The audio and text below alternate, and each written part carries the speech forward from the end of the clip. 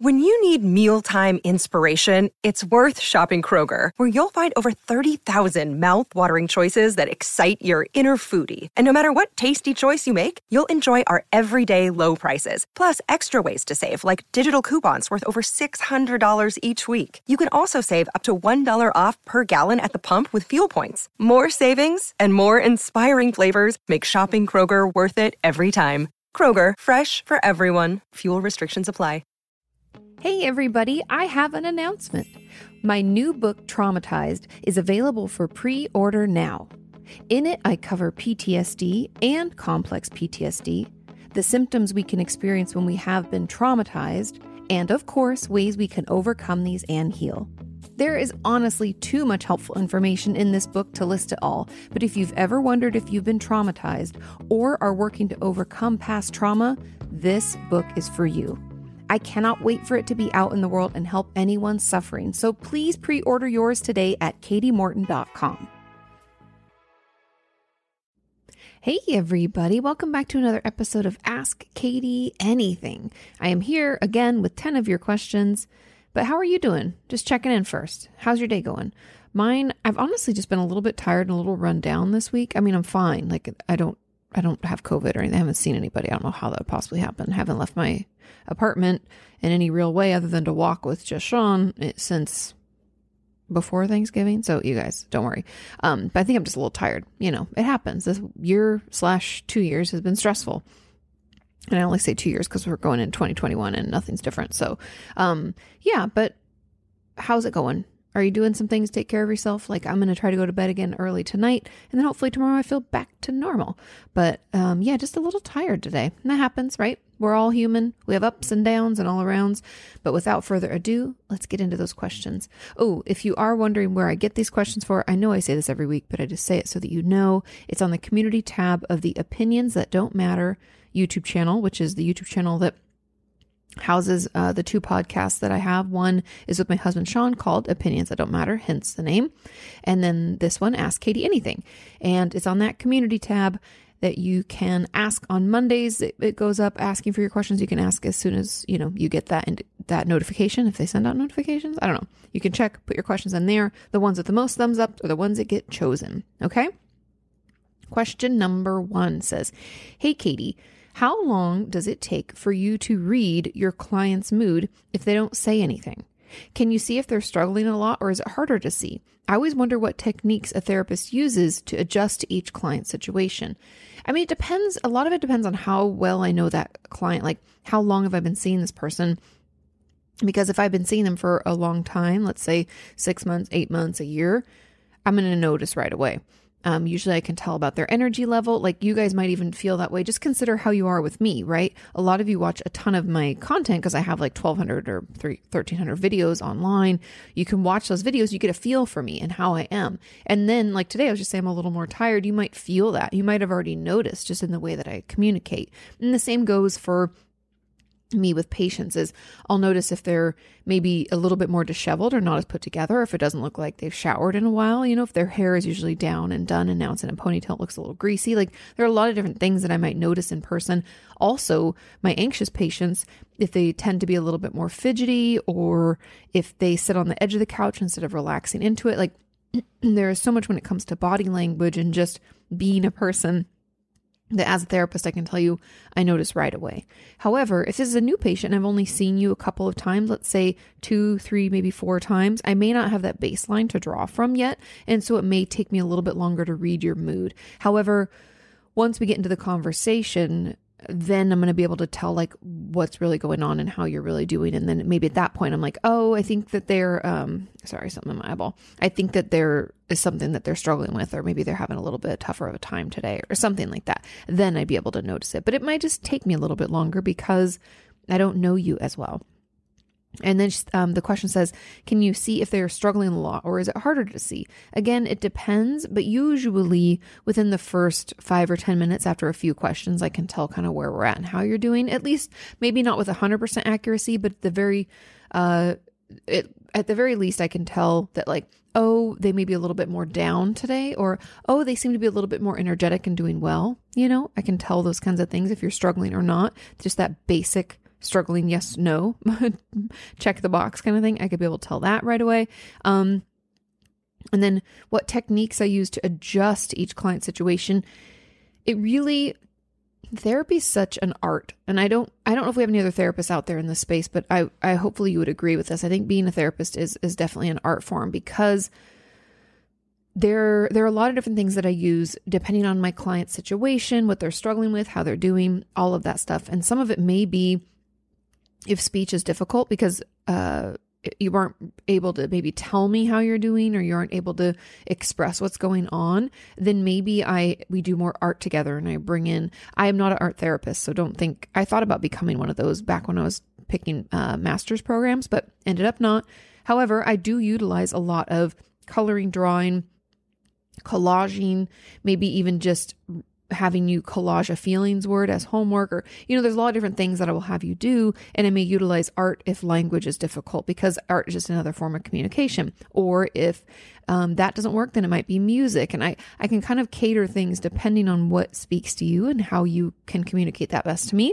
I can use different tools, but the techniques that I utilize depend a lot on the goals that we have, which are based on the struggles that you are encountering, whether that is a particular mental illness, or it's, hey, my mom has been really difficult, or, oh my God, I'm getting married and it's super stressful, or, oh, I'm in school and that's, there's a bunch of different reasons that we can seek therapy. And it's not all just because we have a mental illness. It can be for a lot of reasons. And so depending on that reason, I may use different interventions, we call them in the therapy space. So meaning different tools, techniques to get you to open up, feel heard, understood, offering resources, homework, and things to get you thinking more and doing things in between session. It will really just depend. And so depending on someone's level, if we're talking about struggling and not, if you aren't really able to participate that much in therapy, I might have other stuff for you to do outside of therapy that normally I'd want to do in therapy, but because we can't, we might try to do it outside of it because it might allow you to be more open, for example. Or if it's really hard for you to engage in therapy in any way, I might, number one, try to get you to make a call and see a psychiatrist if you're open to that, like either in session if that's easier, or that will be a homework assignment to at least assess and see if you'd want to do that. And side note also, the homework that I would have wouldn't be so much along the lines of, figuring out what your boundaries would be and maybe communicating that to one person or something, for example. Instead, it might be, hey, I want you to shower twice this week, and I want you to record, the meals that you ate these couple of days, just so we get an idea of how well you're feeding yourself and how much sleep you're getting and how often you're showering, like basic needs stuff. We might go back to that and have these goals according to those for our week and for our homework. Does that make sense? And then there was a follow-up question below in the comments, and it says, as a follow-up, has this changed with video visits and not being able to see as much body language? Sorry, something's still in my eye. Yes, videos are not as good. And people also are not getting as dressed up a lot of the time and not doing makeup as much as they used to. Some people are, but a lot of my patients aren't. A lot of them are like, they're just at home in pajamas, and you were doing the session either in their car or in, their room in the back or in a closet. Even I've had some because I just don't have enough privacy, so it has been a little bit difficult. And also I can only see usually from like the shoulders up at maximum. So I can't always tell if they're fidgeting or not. And that requires a lot more honesty on their part. And also it kind of forces me to ask more questions that maybe if we were in person, I wouldn't have to. And so with that in mind, as you can imagine, video sessions or video calls, video visits, as this person called it, do not move as quickly, I don't think, as in-person sessions. And I really do believe that in-person is best. But video is good as well. It's not that it doesn't work. I just think sometimes because we're missing out on a lot of other things, we can't see you and I can't gather as much information from you because I'm not seeing as much of you, then it may slow down the process a little bit because I'm going to have to ask you if you've been feeling a little bit anxious maybe before, when I could have just read your body and been like, yes, they're very fidgety, sit on the edge of the couch. Clearly they're very anxious. I don't need to ask that obvious question. I might just say, so it seems like your anxiety is a little high today. Do you want to tell me about that? And it just cuts out that one chunk of conversation. And so those are my thoughts. And yeah, I hope that helps. Hope that answers your question. Moving on to question number 2. You always have such great questions, you guys. This one says, "Hi, Katie. How do you keep yourself from judgment toward your patients and us? You always say that nothing is weird and we can say anything to our therapist, but don't you ever find things weird or stupid? Is our shame never in place? Isn't it human to have such judgment towards others? And do you train yourself not to look at them or us the way that way, or do you simply not have them that way? I'm very curious what you have to say. Lots of love from Holland." This was a great question. And there's a couple of things. I think in general, being a therapist means that people come to you when they're not doing well, right? People don't show up in my office and make an appointment because they're doing great and their life is like all on track and they're like 10 out of 10, right? That doesn't happen. People come to me when they feel terrible. That's how it is. And so therefore, in my mind, at the very least, as a human to human, if you're already feeling like shit, why would I judge you for trying to get help? I wouldn't. Judgment doesn't really have a place there, right? I'm just glad that you reached out and I'm going to do my best to help you feel better. We're going to work together. We're going to figure this out. That's kind of the frame of mind I come from, which I believe just even in and of itself doesn't really leave any room for judgment. So I just don't even feel that urge. However, I will be honest that sometimes I'll have patients who frustrate me because they'll like lie and then I'll find something out because they've said something that just negates something they told me the week before or something like that. And I'll feel frustrated and I'll say, "I don't feel like you're being honest. And I'm curious where that's coming from." But frustrated might even be a strong word because it's nothing personal. I'm just like, I'm kind of curious about it. So I guess the question is like, how do I do it? I think it's because I really seek to help and I want to understand. And judgment does not leave room for that. Judgment, only assumes and, takes in usually the smallest amount of information, tries to turn it into something it's not. And that's not the goal of it. That's like not therapy at all. Therapy is like me not making any assumptions, letting you teach me about your experience and us moving toward your goals together. And that doesn't, I just feel like it just doesn't fit. Like, I think that's how I just don't do it because it just doesn't fit. And I don't judge any of you either, because if you've taken the time to get online, to find my content, to figure out where to leave a comment or, to leave a question for the live stream or the podcast or whatever, why would I judge that either? In the same way that I wouldn't judge it in a session, you're trying to get under like some resources, some understanding and some support.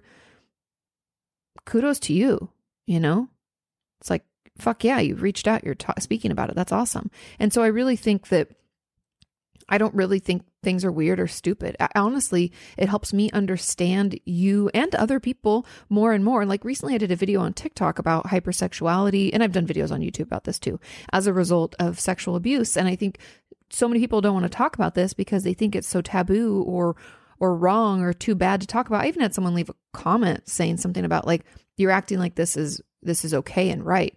And I didn't comment back because this person was like a troll, they were just like trying to bait me and already shit talking me, which is fine. That's the internet. But if they weren't a troll, if it was just someone saying, "Is this good or bad?" I would say it's all okay because you're just trying to cope, but we really need to heal from the abuse so that we can better understand this coping skill we put in place so that then we can make a decision as to whether or not it serves us and deserves to be in our life. And that's really the truth. That person was being judgmental by even leaving that comment, but they clearly weren't living in a very healthy headspace. And so I guess it's just that. I think compassion and empathy snuff out judgment. So I don't actually think weird is an interesting word because there are things I haven't heard before. And I might tell a patient, if appropriate, but usually it's not, to say, "Oh, I haven't dealt with that before." Sometimes I will if I have a new patient coming in who's trying to deal with something specific and they want to know, "Hey, have you dealt with insert thing?" And I'm like, actually I haven't. I've heard about it. I'm happy to do some research for you and be well equipped. And I'll let you know if I don't think I'm a good fit, blah, blah. But yeah, still, it's just like they're seeking help and I'm here to help and doesn't really, And stupid, people do stupid things all the time. I do stupid things all the time, but yeah, I think it's just the compassion and the empathy and the, wanting to help doesn't leave room for judgment. So the question is, our shame never in place? I don't believe shame should exist. I understand why it does, that we think something's wrong with us, that we are broken in some way, because life has kind of told us that through, people who are bad actors in the space, whether they're abusers or manipulators or just people in our life who make us feel terrible. Those are all just, that of course, then we think something's wrong with us. Why do I keep having this happen to me? Why do I keep running into these people? Right? We already, it's a very knee-jerk reaction for us to make it about ourselves. And so shame exists because of that, but I believe it is always false. And there's always greater understanding and compassion that we can offer to ourselves so that will go away. And so I don't believe shame ever needs to exist, but I understand it. Does that make sense? I hope that makes sense. And then, isn't it human to have such judgments toward others? Yeah, but it's just different when it's therapy. I might judge, and you guys can judge me, but I could totally judge a friend of mine who, let's say, was in a very toxic relationship and decided to go back. I could be like, oh, you're, in my head, I probably wouldn't say it out loud because I know that doesn't help anybody, but I could judge in my head and be like, you're being so stupid. Why are you doing that? But in therapy, it's different because you're coming to me for help. And instead of me saying, oh, why are you doing that? You're so stupid. Instead, I'm like, I'm curious what helped you make that decision. I want to better understand that, because that's all helpful information. And the thing that I think a lot of people have a tough time understanding is that a therapist isn't a therapist all the time. Like when I interact with my girlfriends, I could judge them or they could judge me, and we could, judge someone's another situation online. Like, oh, this person took a trip to Tahiti. Don't they know we have a pandemic? And I'm judging them, right? But in session, it's just different. And I hope that kind of helps you understand. And maybe that's why it's hard for you to comprehend, right? A lot of things, if we can't experience it personally, we can't fully understand. It's like, the idea that I was just watching The Night Stalker. I don't recommend it on Netflix. Super terrifying. Gave me nightmares. But it's hard for people to understand when people don't have empathy for other humans. We can't comprehend it because we have it, right? How can I imagine not having something that I've always had? We can't. It's impossible. It's like a mind fuck. You're like, wait, but they don't, how? And so we want to fix them or think that, we can care enough to make them feel better. I don't know. So, it can be really tricky, but I think it's just that being in that space is what makes it different. And then, yeah, I guess that's really it. So it is human to have judgment toward others. No judgment about that. But in therapy, it just doesn't have a place, because therapy should be run with seeking to understand, not making assumptions, and leading with compassion. Let's move on to question number 3. It says, hi, Katie. Why do I sometimes fantasize about horrible things happening to me? This was a very interesting question. And also your comments were very interesting to me. So thank you for those of you who left comments below this. It says, sometimes I fantasize or almost wish something awful would happen to me. I have a friend who does this too. For example, a car accident or an assault. I have no idea why I do this. And logically, I know that I would not want any of those things to happen, but a part of me almost finds comfort in playing out those scenarios in my head. When I admit it out loud as I write this, it sounds awful, and I'm almost ashamed and embarrassed that I have these thoughts. But when I'm imagining the scenario, I find it comforting. I fell asleep last night playing out an awful scenario in my head and imagining my parents' reactions and my therapist's reactions, etc. That's very interesting. And when I woke this morning, I was almost angry at myself. I don't understand it. Have you ever had a client experience this, or do you have any thoughts on where it stems from? I have had one, maybe 2 patients. One came to mind right away, but I'd have to really dig into my brain to think of others. So it happens. And the comments and the likes on this tells me that it is way, way, way more common than we realize, which is what's great about our community, right? We get to learn from one another and also not feel alone, or like we should be ashamed or embarrassed. This is something that a lot of people are dealing with, right? And the comments were great. It's like, sometimes it's like you guys read my minds, and other times it's so helpful. There was one comment that I was like, I hadn't thought about that. And so that was really helpful. And that's why I say thank you guys so much for sharing your insight, because I learned too, right? I can only read so many books and see so many patients. Being able to learn from you makes me a better therapist and a better person, I think. So thank you.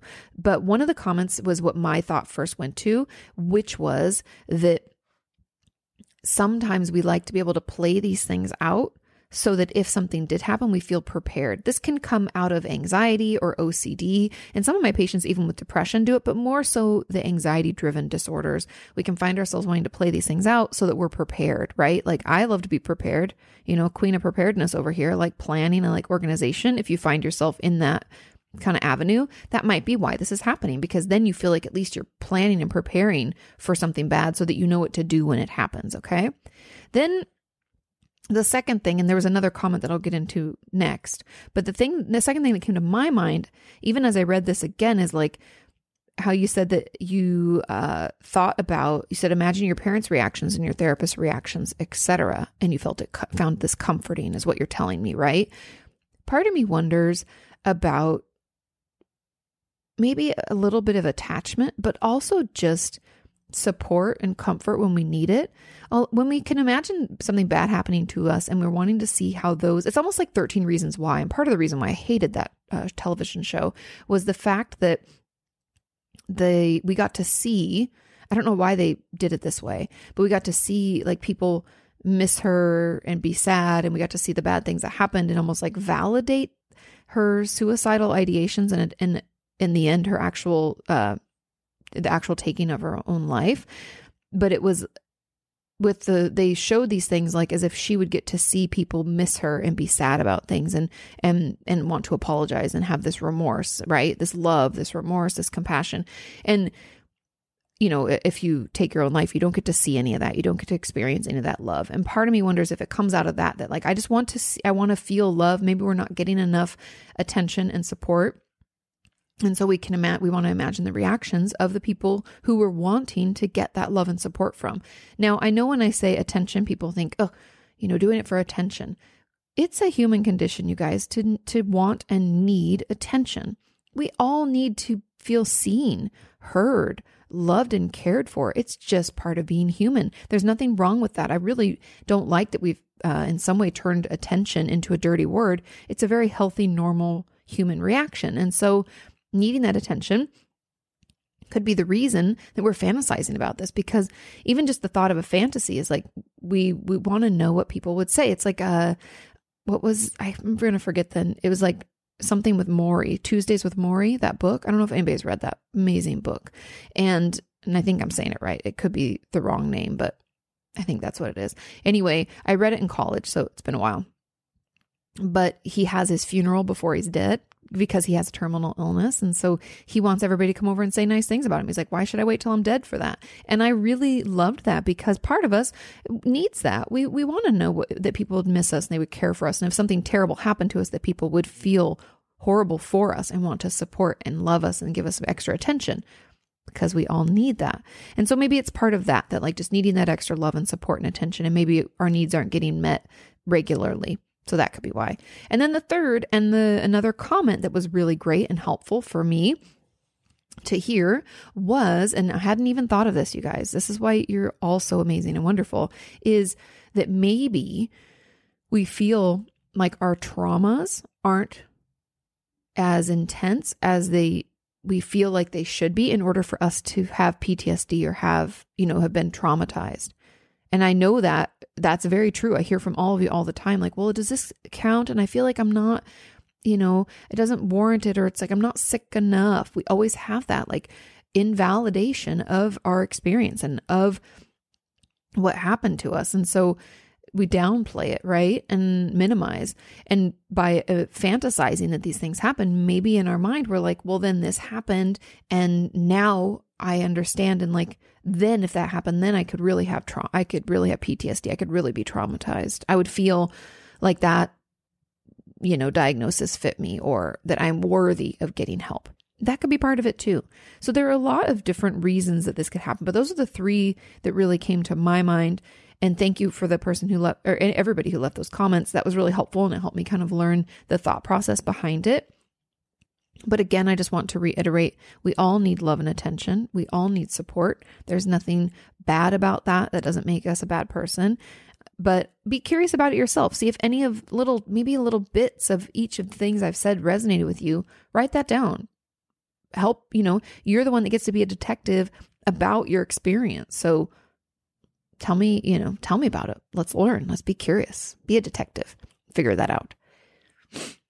Okay, moving on to question number 4. I'm going to have some chapstick and some water, and we're going to jump into it. It says, hi, Katie. I was wondering if you got any tips on staying motivated. Ugh, It's hard. Recently, I've been having trouble getting things done, such as schoolwork and the other necessary tasks throughout the day. Did you guys hear? And this was on the news, so haven't checked the statistics or the facts, but they said over 50% of students last year from grade, I don't even know if it's kindergarten, because I don't think you get grades in kindergarten, but let's say third grade to senior year to grade 12, failed a class because they're not in person. So it was really devastating for me to hear.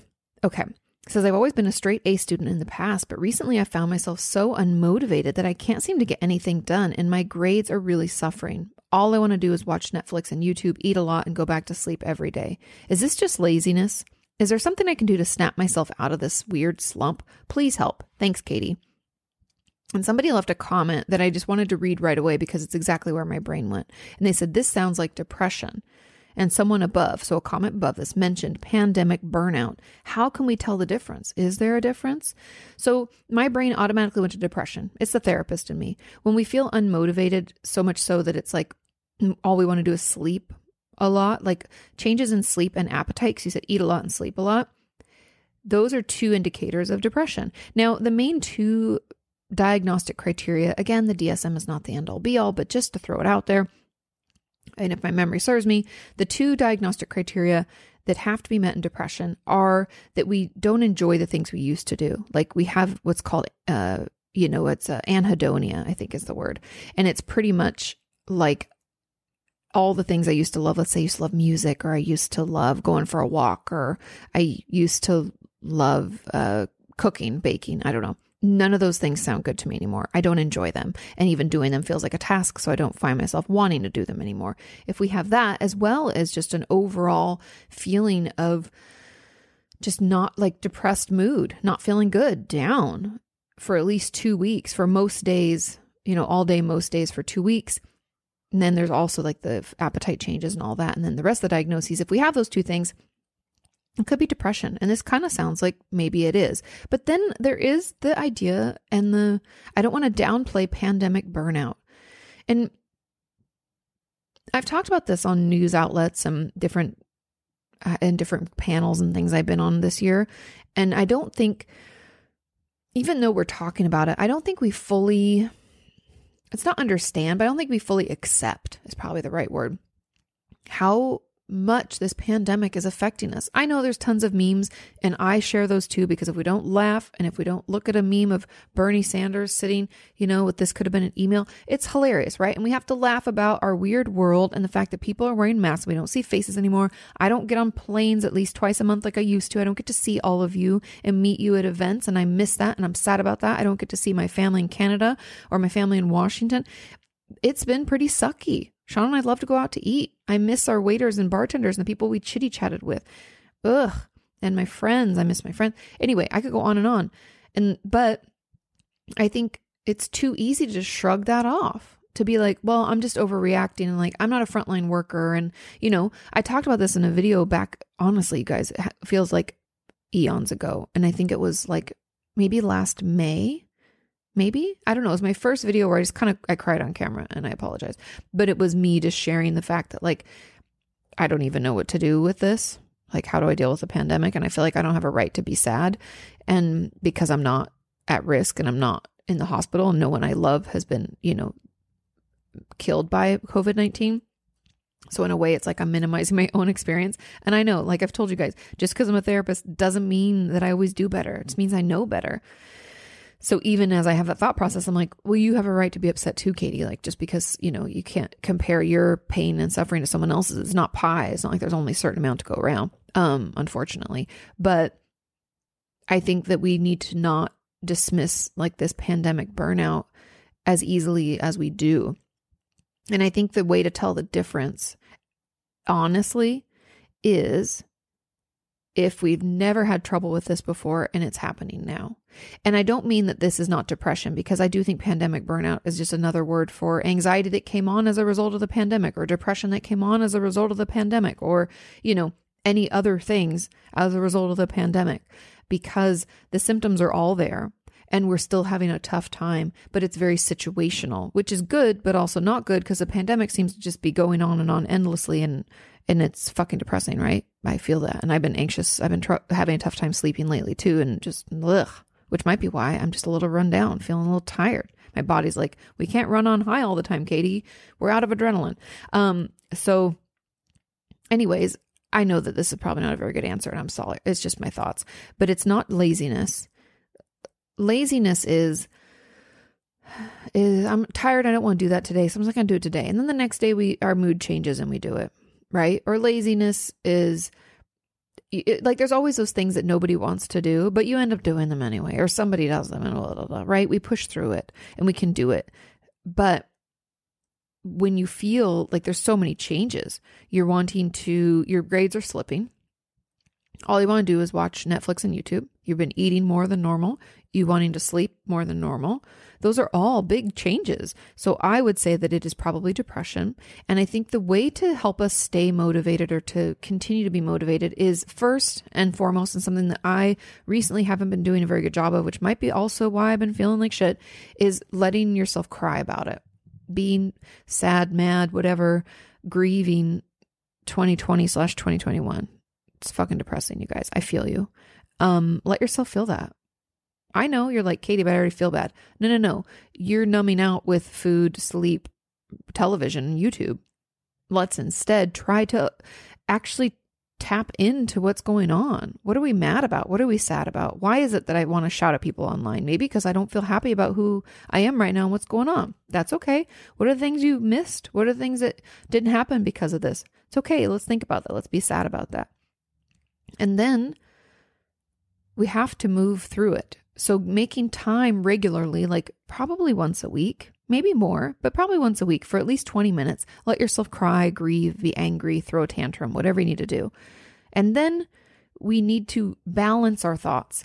Right now, because there's this constant threat that we feel with COVID-19, we're in this constant fight, flight response, which is when our system activates us for action, but there's no action we can take and we're told to stay home. So here we are and it's freezing outside. So people are inside and it's like, we got to shake out that anxiety. We got to move our bodies. And then our thoughts, instead of letting them fall into the pit of despair, this is never going to get over. This is going to be terrible. No one's getting the vaccine. Oh my God, it's not distributing right. Blah, blah, blah, blah. There's these new strains, blah, blah, blah, blah. All those thoughts. I want you instead to have a more balanced one. We need to challenge those negative, unmotivated, pulling us into depression-like thoughts. So when the thoughts are, this is never going to get better, or I'm just so lazy and stupid, I'm never going to do this. I don't want you letting those thoughts live rent-free in your brain. Challenge them. Instead of letting them hang out and having more thoughts and feelings about those thoughts and feelings, let's instead stop and say, nope, you know what? I'm going to write down that negative thought and I'm going to try to come up with a bridge statement or a more balanced version of it. Meaning, instead of having that thought that I'm just so fucking lazy and I'm never going to get this done and I'm going to fail out of school. Let's say that's a thought because, we've all had thoughts like that. Then a more balanced one would be like, it is possible that this week has just been super sucky or this year has just been super sucky and I'm having a tough time. It's possible. That's more balanced. Is it positive? No. Can we think positively immediately? No. We're not going to believe it. And that's just bullshit. That's that toxic positivity where it's like, gotta just think positive. If you just showered and smiled, you'd feel better. Yeah, try it. If you had depression, it doesn't work. Shut up. So instead, we need to be more balanced about it and think, it is possible that things could get better. I'm hopeful that they will. And I also recognize that right now it's just not that good. That's more balance. We don't need to shit talk ourselves and judge ourselves. We just need to be a little bit more balanced about what's going on. And that will hopefully help shift you and move your brain in a more positive direction, which will hopefully help you feel more motivated and better. But I do also want to throw out there that if you are feeling depressed, if any of you out there are feeling depressed, there is no shame in starting therapy, getting on medication for it, even if it's short term, if it's like a year, 6 months, follow your doctor's orders and the prescription, like titrating up, titrating down. But we all need a little extra help right now. And whatever that looks like for you, whether, therapy, medication, both preferably, that can really, really help too. And that could pull you out and help you feel better. But then another thing too, before I move on to the next question, my last word of advice would be to shorten your to-do list into small things, like did I get up and did I shower? Those should be 2 check boxes. So we start to feel more motivated by what we're accomplishing instead of looking at this huge list of all the shit we didn't do and feeling like we're more and more behind. I would encourage you to be honest with your teachers about the fact that you're really having a hard time. Everybody is. They should be understanding, and maybe they'll give you more time for things. But try to make our lists no longer than 7 things that you can accomplish in one day. Make them small, easy to-dos, and you'll slowly work your way through it. And then reward yourself. I reward myself when I'm feeling really like burnt out. I'll be like, okay, if you answer 3 emails, then you can watch 20 minutes of NCIS, which has been my favorite show right now, or whatever yours is. Then you can watch 2 YouTube videos, and then come back and then do a few more things and then reward yourself with that. I do things like that, and that maybe could help too. Okay. Moving on to question number 5. It says, hey, Katie, do you have any tips with figuring out sexuality? I thought I was fairly certain that I'm straight. However, I constantly want to be around my female best friend and prefer spending time with her than with my boyfriend. I also admire girls, but I don't know whether that's because I want to be with them or be like them. Do you have any advice to help determine what I actually want? Thanks for all you do. Of course, unfortunately, this kind of a question is something that you're going to have to be curious about on your own. Now, my advice would be because I think so often, I don't know if you guys know, but a lot of people will say part of the LGBTQIA community, right? Or they'll just say LGBTQ plus. What's that Q stand for? Questioning. I think it's healthy for everyone to question their sexuality. I think it's a very healthy space to be in where you're open to the thought that maybe I'm interested in people of, the same sex as me or not, or whatever, right?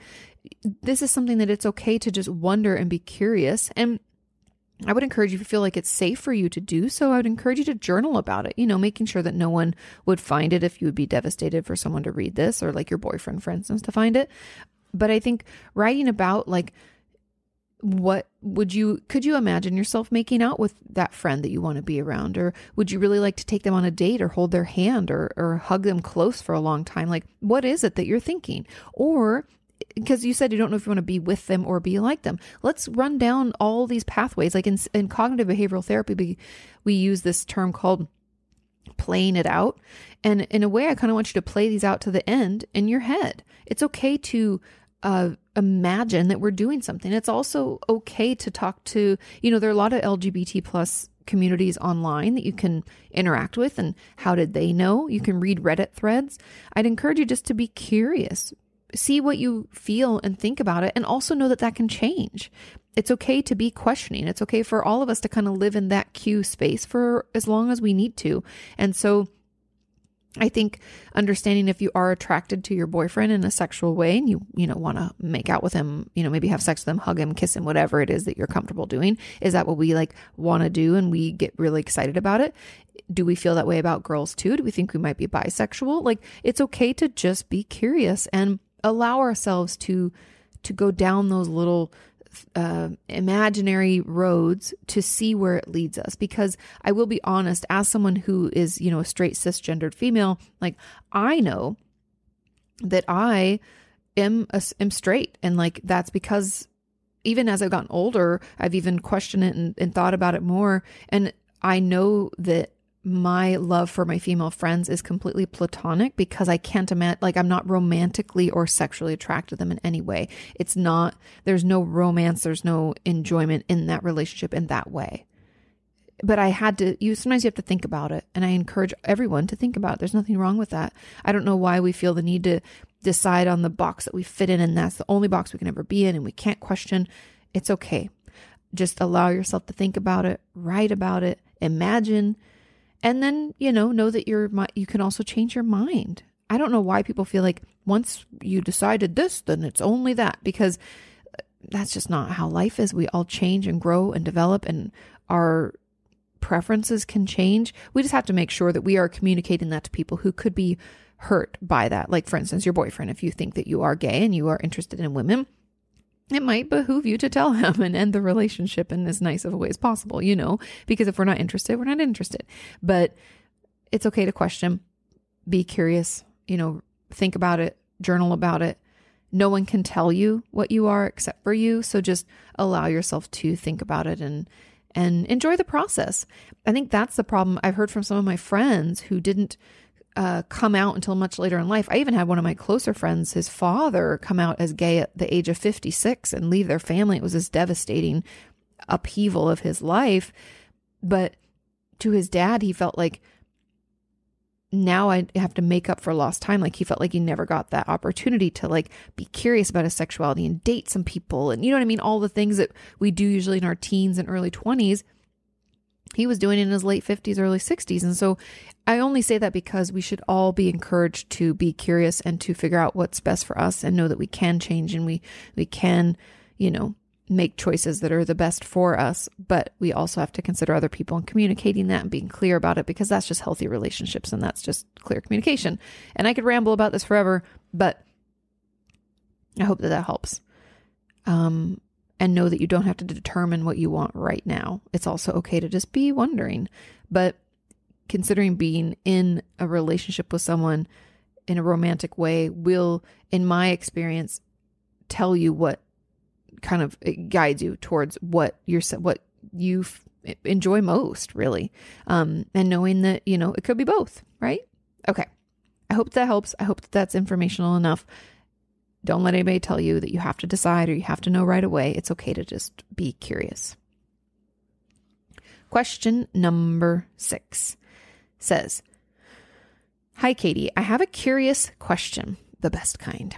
Why do you always use we when explaining something? For example, you say things like when we are traumatized or when we suffer from BPD or when we feel abandoned, etc., instead of people who are traumatized or people who feel abandoned.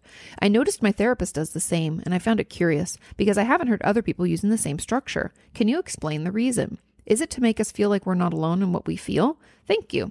There's a lot of reasons I do this. And it's funny, I haven't talked about this in a long time, but back in the day, and some people commented this, like I listened to a video of hers back in the day where she talked about it. The reason I use we is like, there's tons of reasons, but the number one is to say you or people who feels very judgmental to me. Now that's my personal choice. I don't like that. I don't like the way it sounds. It sounds like I'm better than you, like you who have blah, blah, blah, blah, or people with, this insert other mental illness have to struggle with. It just doesn't feel inclusive. It doesn't feel supportive. I've always used we, even in my private practice. This is before like YouTube existed for me, but I've always said we. And part of that was, again, so another reason is because in therapy, I feel like we are in it together. I am working with you. We're working equally hard to get us to this goal for you, right? And so, we makes it feel like more supported, more together, kind of like said, like we're not alone in what we feel. Yes, yes, yes. I feel like you and people, and also calling people by like, bipolar people. I'm sure I've probably said that at a time or two because I'm not perfect, but I just don't like that kind of labeling, identifying, like it feels like blaming language to me. And it might be that I'm extra sensitive, but I just find that the more that I, through video especially, can help you know that you're not alone and that we are in it together, then the better job I'm doing. Because otherwise it can just feel, to me, just not good. I don't like it. And so that's really why. And we are a community and we are working together and we are going to figure this out. And so a lot of people were like, oh, do you have insert thing? I've talked about borderline personality disorder. Have you been traumatized? No, but that doesn't mean I can't seek to understand and feel like we are working on it. And, I don't know, just more inclusive. I feel like it's just more compassionate. And so that's why I do it. And if you guys don't like it, you let me know. But as far as my patients have told me and other viewers, it's actually a better, it's something that you like. So I don't know, but if you don't, then happy to try to adjust. I don't know if I can. It's kind of like part of my language now, but I do my best. So yeah, that's why. And I like that your therapist does it too. I just feel like it's a little bit nicer and more soft and yeah, not so separate, like there's a wall between us, like I'm better, I know better. I want it to be like we're in the bunker together figuring this out, Okay, question number 7. It says, "Hi, Katie. I have a bad habit of apologizing for everything. Join the club. For example, I've said sorry when my coworker bumped into a bookcase and I witnessed it. And I have tried replacing it with thank you, but it didn't stick at all. I'm also very sorry when people say that they're having a bad day or an event. That's fair. You're just being empathic. I use it as a default for almost everything, like to start a sentence, or if I feel I'm not explaining something right. So I find this word a struggle to get rid of and saying it, blah, blah, blah. Sorry. So I find this word a struggle to get rid of, saying as much as I do. Any advice on how to stop using it so much?" Okay, I have a tough time with this too. So in a way, it's like the blind leading the blind, but I've been in therapy about this for a long time. So I will tell you what I know. Okay. And there was a comment, actually, before I get into that, there was a comment that I hadn't thought about it this way before. So you guys are awesome. Someone said that they feel like it's a crutch word. So in the English language, there are a lot of crutch words. I struggle with using those when I am communicating with you guys in video form, and Sean will be like, "Oh, you continue to say so or things like that," right? And we have these words that we lean on to start a sentence because it helps us feel like, I'm not sure where this is going to go, so let's move on to this. I'm a transition word and I don't know what else to use. And we all have them and it's totally normal. I'm not judging anybody. I'm just saying that we all have crutch words, and crutch words exist in every language. And a lot of people in the comments said that those of you who speak Spanish, sorry is like common, like you use it all the time. And I didn't know lo siento was like something that people say. I didn't notice that as much when I studied in Costa Rica in 2006, so it's been a while.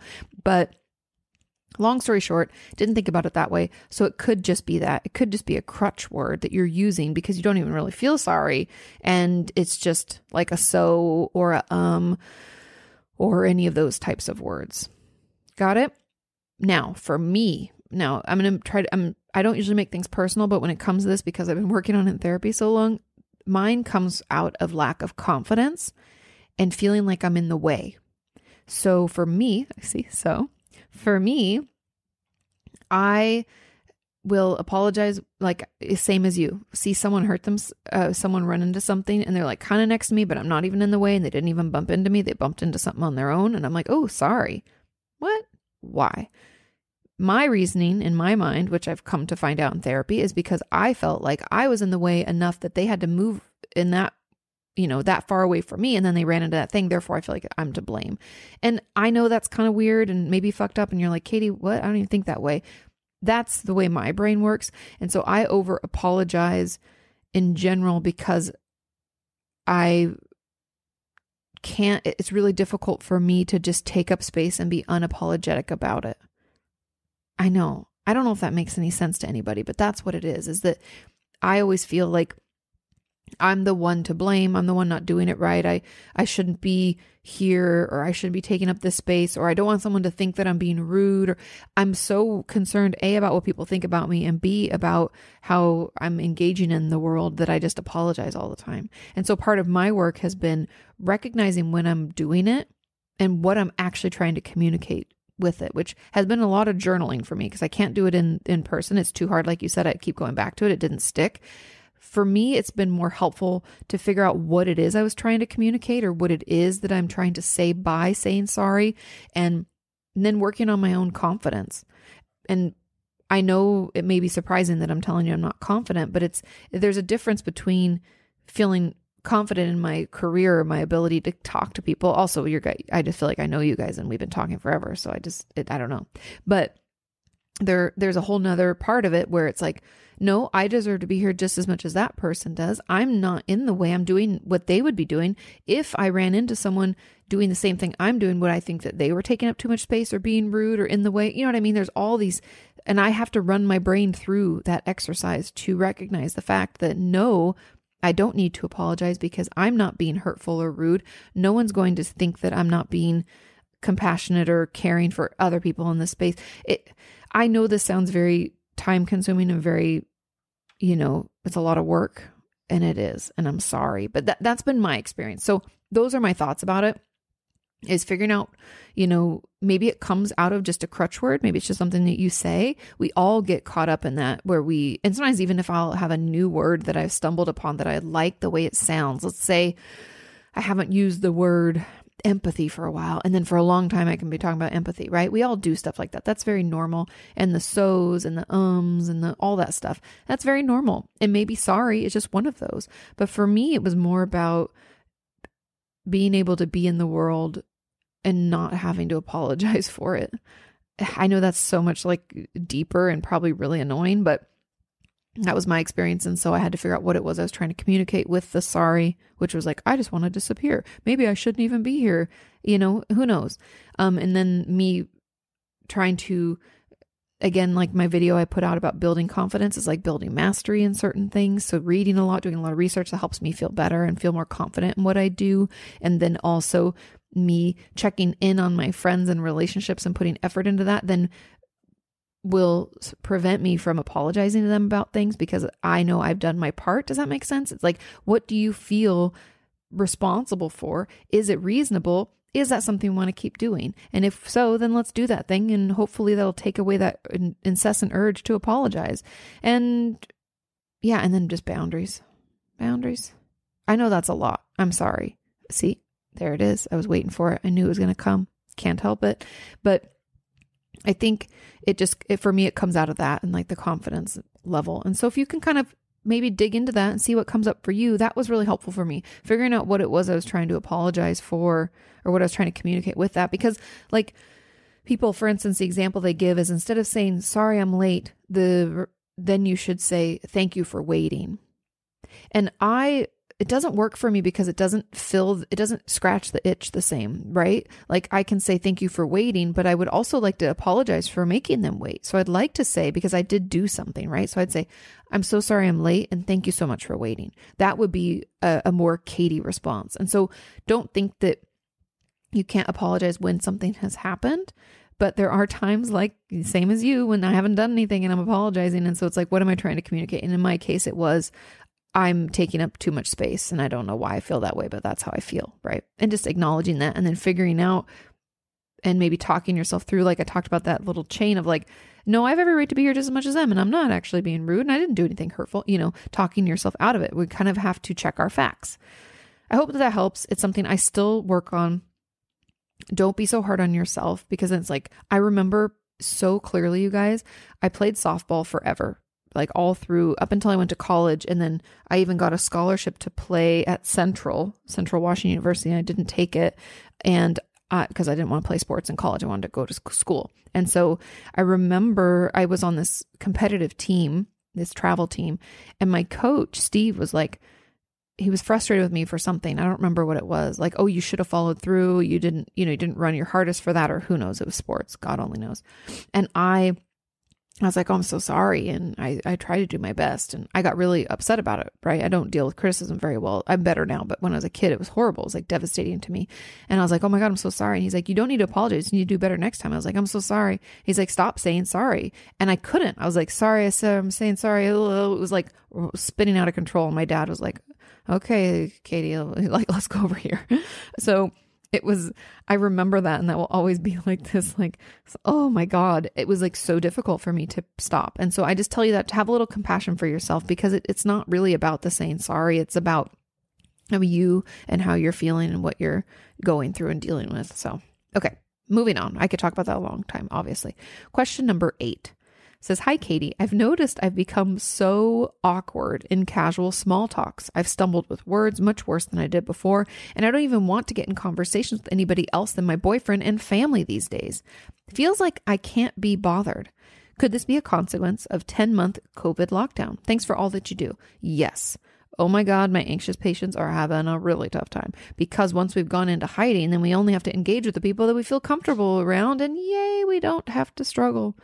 But we will when we come out, right? And life doesn't stay in quarantine, hopefully, forever. So yes, this could be a consequence of lockdown.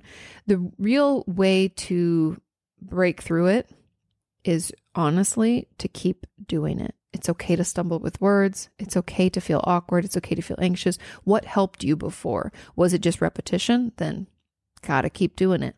Or was it that maybe we built it up in our body? We started feeling the anxiety. Oh my God, I'm going outside. Oh, I'm going to talk to people. Blah, blah. And then we're already overwhelmed. Are there things we can do to calm our system down ahead of time? Does bringing a supportive person when we're going to have a casual conversation, does that help? Just considering what worked in the past, what could work now, and maybe, if we can just push through and keep doing it, because the more we do something, it's really that inaction, it's that we're out of practice. Like, I'm not going to lie. I am sure all of us, once things are like, let's say, we go to sleep tonight and we wake up, the COVID-19 is gone, and we're supposed to go about our regular life. It's going to be a little weird. People get close to me in a line at the grocery store. I'm going to be like, huh, excuse me. It's weird. And we're in this very strange interaction with other people in our space. And it's been held like that for so long that it's going to take a little time to kind of work out of our system, but we have to just keep doing it, because the thing about anxiety, or even like phobias and panic attacks and all the stuff that kind of comes along with anxiety, or can come along with an anxiety disorder, is that the more we prove to our system that it's okay, right? Like, I talked to this person, I stumbled on my words. Did I die from it? No. Was it kind of embarrassing? Yeah. Did the person seem nice anyway? Yeah. Okay. Then we move on. We do it again. We are proving to our system that it's okay, that there's nothing really to be anxious about, because all of our worry thoughts have been, well, not all, but maybe half have been proven wrong, because we have these facts. And so the more we just keep doing it and doing it and doing it, the better we will feel, and the less awkward we will get. But also just know, like, so many people, I would say at least half of the people are feeling the same way. It's weird. And it's not normal. And we're used to so much more social interaction. So this, just know that it's okay. I feel you. I hear you. We're in it together. Okay. Moving on to question number 9. It says, hi, Katie. How can I keep trying when every time I try, things get immediately harder? I've been battling anxiety, depression, and my social anxiety for so long. I don't remember a time without it. That's very common. I take my medication, I go to therapy, but it takes so much effort to even try. I just get pushed back down even farther. How am I supposed to believe that it will get better? Because every time I start to believe in it, even a little, things really do just get worse. My first thought when I read this, and also someone left in the comments, like if I was just going to, I don't know what the word they use, but it was essentially hoping that I wouldn't minimize this or be like, it will get better, just trust in the process. Blah. You guys know me. Hopefully you don't think I give that kind of bullshit response, because my first thought to this was, I think you need different medication or a higher dose and potentially more therapy. Because if we're feeling worse, if we're trying, right, you're taking medication, you're going to therapy, you're fucking trying, and it's getting worse, that is not what should be happening. What should be happening is it's hard and it's exhausting, and maybe I'm overwhelmed sometimes, but overall, I'm making progress. So I would talk to your therapist about this. Let them know. I'm trying, I am fucking working my ass off, and I still feel worse. And then I don't even have energy to try again. It's like, I just feel like I'm just getting beat up and finding myself farther backwards. So tell your psychiatrist or whoever prescribes your medication, let them know, because so often they just think, oh, well, they didn't come back and they said their side effects were fine, so that must be a good medication for them. It's not always the case. I have so many patients that have had to be on multiple medications, or, increasing the dose of one, or there's all sorts of different variations and things that could work for you. So give it an opportunity to work. Talk to your doctor and let them know, because really that's not what's supposed to happen. And then on the therapy side, and I don't know if you'll have the energy to do this. That's why I'm mentioning medication and stuff, and more therapy, like going twice a week or having check-ins or something, or maybe group therapy. That could be a possibility. There's, depending on, I don't know if they have depression, anxiety, or social anxiety. They do a lot of trauma, eating disorders, self-injury stuff, but hopeforrecovery.org is a great organization that has free group therapy. Wonderful people. Can't recommend them enough. But going to group therapy could be another support too, if you strapped for cash, like most of us are. But then the therapist in me is like, notice your thoughts about things, right? If we're letting our anxiety, our worry thoughts run away with things, can we do some thought stopping? Can we play it out? Are there tools? I have a ton of videos. I would encourage you to get on my channel, my regular YouTube channel, and just put in Katie Morton anxiety, see what comes up. See what videos speak to you. I have some on social anxiety. You can check those out and try some of those tools. See what helps you, because there are things we can do to help our anxiety feel better, like thought stop, distract, like those coping skills. I have that video, 25 coping skills. That could be something. But also just playing it out till the end. Sometimes it's in the worry that we live when if we actually thought it through, I guess that's not that bad. Maybe it is, maybe it isn't. I'm just giving you an example. You could check your facts. There's a lot of different things that we can do when it comes to our thoughts and our feelings about our thoughts to kind of circumvent that and stop this, horrible cycle we feel caught in. But I really do think there's something to the medication and the amount of therapy and support you're getting, because you shouldn't be feeling worse. You should be feeling better. And I'm so sorry that you're feeling worse. And we all know that unfortunately sometimes happens, and it can take us a little while to get things moving, and it's okay. It doesn't mean all hope is lost. It just means we need a little bit more support or a little different help. And so hopefully that just gives you a little extra oomph, a little hope in the future, because with the right help, you guys, it can and will get better. We just have to figure out what that is for us, right? We're just like fine tuning it. It's like when you're on a road trip back in the day and you don't have, Sirius XM, or it's not plugged into your phone. You'd be like looking for the radio station. It'd be like, and it comes in slowly. We're just trying to find that exact, so it's as clear as possible. That's what we're trying to do. And it just takes a little fine tuning. Okay. Moving on to our final question. Question number 10 says, what would you say if a client asked what you think of them? Would you answer or ask why they want to know? I always worry about what people think of me. I always assume that people think badly of me, even when there's no evidence. It was funny because you kind of the person who asked this question kind of answered it for themselves. Because if someone asked me what I think of them as a therapist, because it says it was a client. So if my patient asked me what I thought of them, my response would be, that's interesting. Do you think that I have bad thoughts about you or think poorly of you? Why is it important for you to know what I think of you? I'd be very curious about this, because it really comes out of our own self-confidence. We're looking outward for appreciation or acceptance or maybe validation in some way, which I'm not saying that these things are bad. I'm just saying that shouldn't be it. When we tend to really care and worry a lot about how other people think, it means the confidence and the assurance is not coming from within. So we're looking outwards to try to fill that void. Spoilers, we can't. Trust me, as someone who works on my own self-confidence all the time, we cannot fill it.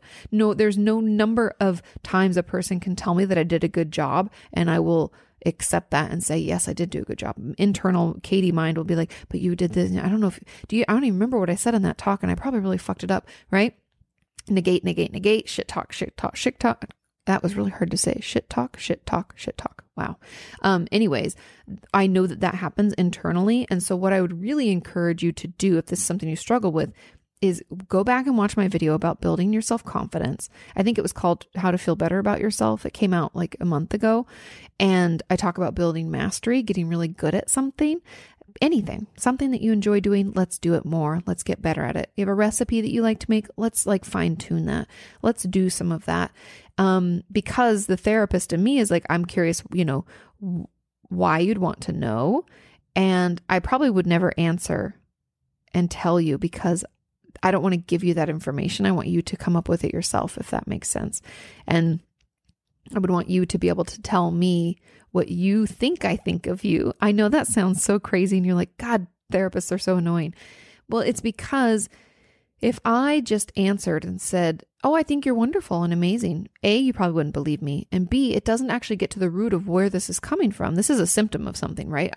It's like I'm plucking an apple off of a tree, but the problem is down in the roots, and I have to figure out why this apple isn't quite right? I got to get in there. And so if I just pluck the apple and run away, and I'm like, perfect, that would be me giving you that answer. It doesn't solve it. So it's still going to happen. Then you're going to need to ask another person, and look for all this validation. And there's never enough. And as a therapist, it's our priority to help you understand why. We're trying to answer the question why, always, without asking it directly, right? I'm not going to say, why do you want to know exactly? I'd say, I'm curious. It's interesting. What would it mean to you, if I did tell you? Or what would it mean if I thought you were amazing? What would it mean if I didn't think you were so amazing? How would you internalize that? What would be the weight of that, And just trying to figure that out will give us more information. And a lot of it just comes from that self-confidence and that conversation that we're having with ourselves all the time. And so if we can try to move those things into a more positive direction, instead of shit talking ourselves and thinking nobody likes us or we're not doing a good enough job, Let's challenge that a little bit. Let's get in there. Let's maybe think of a more balanced thought where it's like, I am pretty good at my job, or I am doing okay at school, because I did get decent grades, or I did, get the job. So they gave it to me because they clearly thought I could do it. Let's check those facts and be more balanced. And it's possible that I am liked by people. I'm open to that, or I'm hopeful that will happen. What can we do there? I think that is where you'll find more of that, internal confidence that can't be filled with other people's appreciation or other people's validation. And also just, I know you already know this, but maybe you don't. It's normal to need others' support, validation, attention, love, compassion. Just like I was saying earlier, it's very normal for us to need that. Don't feel like, something's wrong with you because you need it. Everybody does, but we also have to have it coming from inside. And so putting some time and effort into that internal dialogue and that important conversation, seriously, just coming from someone who's doing the work and trying to get better, it changes your life. And it changes the way you interact with other people and what you'll tolerate. Over the years, as I've been working on this in therapy and trying to be more confident and not as apologetic, some friendships have fallen apart because I think they expected me to always be the one to apologize, and they never do. And then I realized it because I'm doing this work and trying to figure out these conversations, how to have them and not be that one. And so some things will reveal themselves to you and you might be shocked, but also, it's good to know, right? We try to get to be better versions of ourselves. And sometimes you have to drop, dead weight along the way. It's like people who aren't helping, they're only pulling you down. So you got this. Keep working through it. Keep doing your best. Keep managing those thoughts and not letting all that self-doubt to spend so much time in your head because it doesn't deserve to be there. We have to check those facts and we have to challenge those thoughts and make them a little bit more balanced. You got this. And that's it for today, you guys. Thank you so much for listening. Thank you for all of your wonderful questions. As always, super helpful, super great. All the comments back on the questions were wonderful and educational and informational for me. So thank you. I will see you guys next week. Don't forget to ask your questions on Monday. Have a wonderful, wonderful day. Talk to you soon. Bye. Or why you've hit a plateau. Inquire all those questions you've always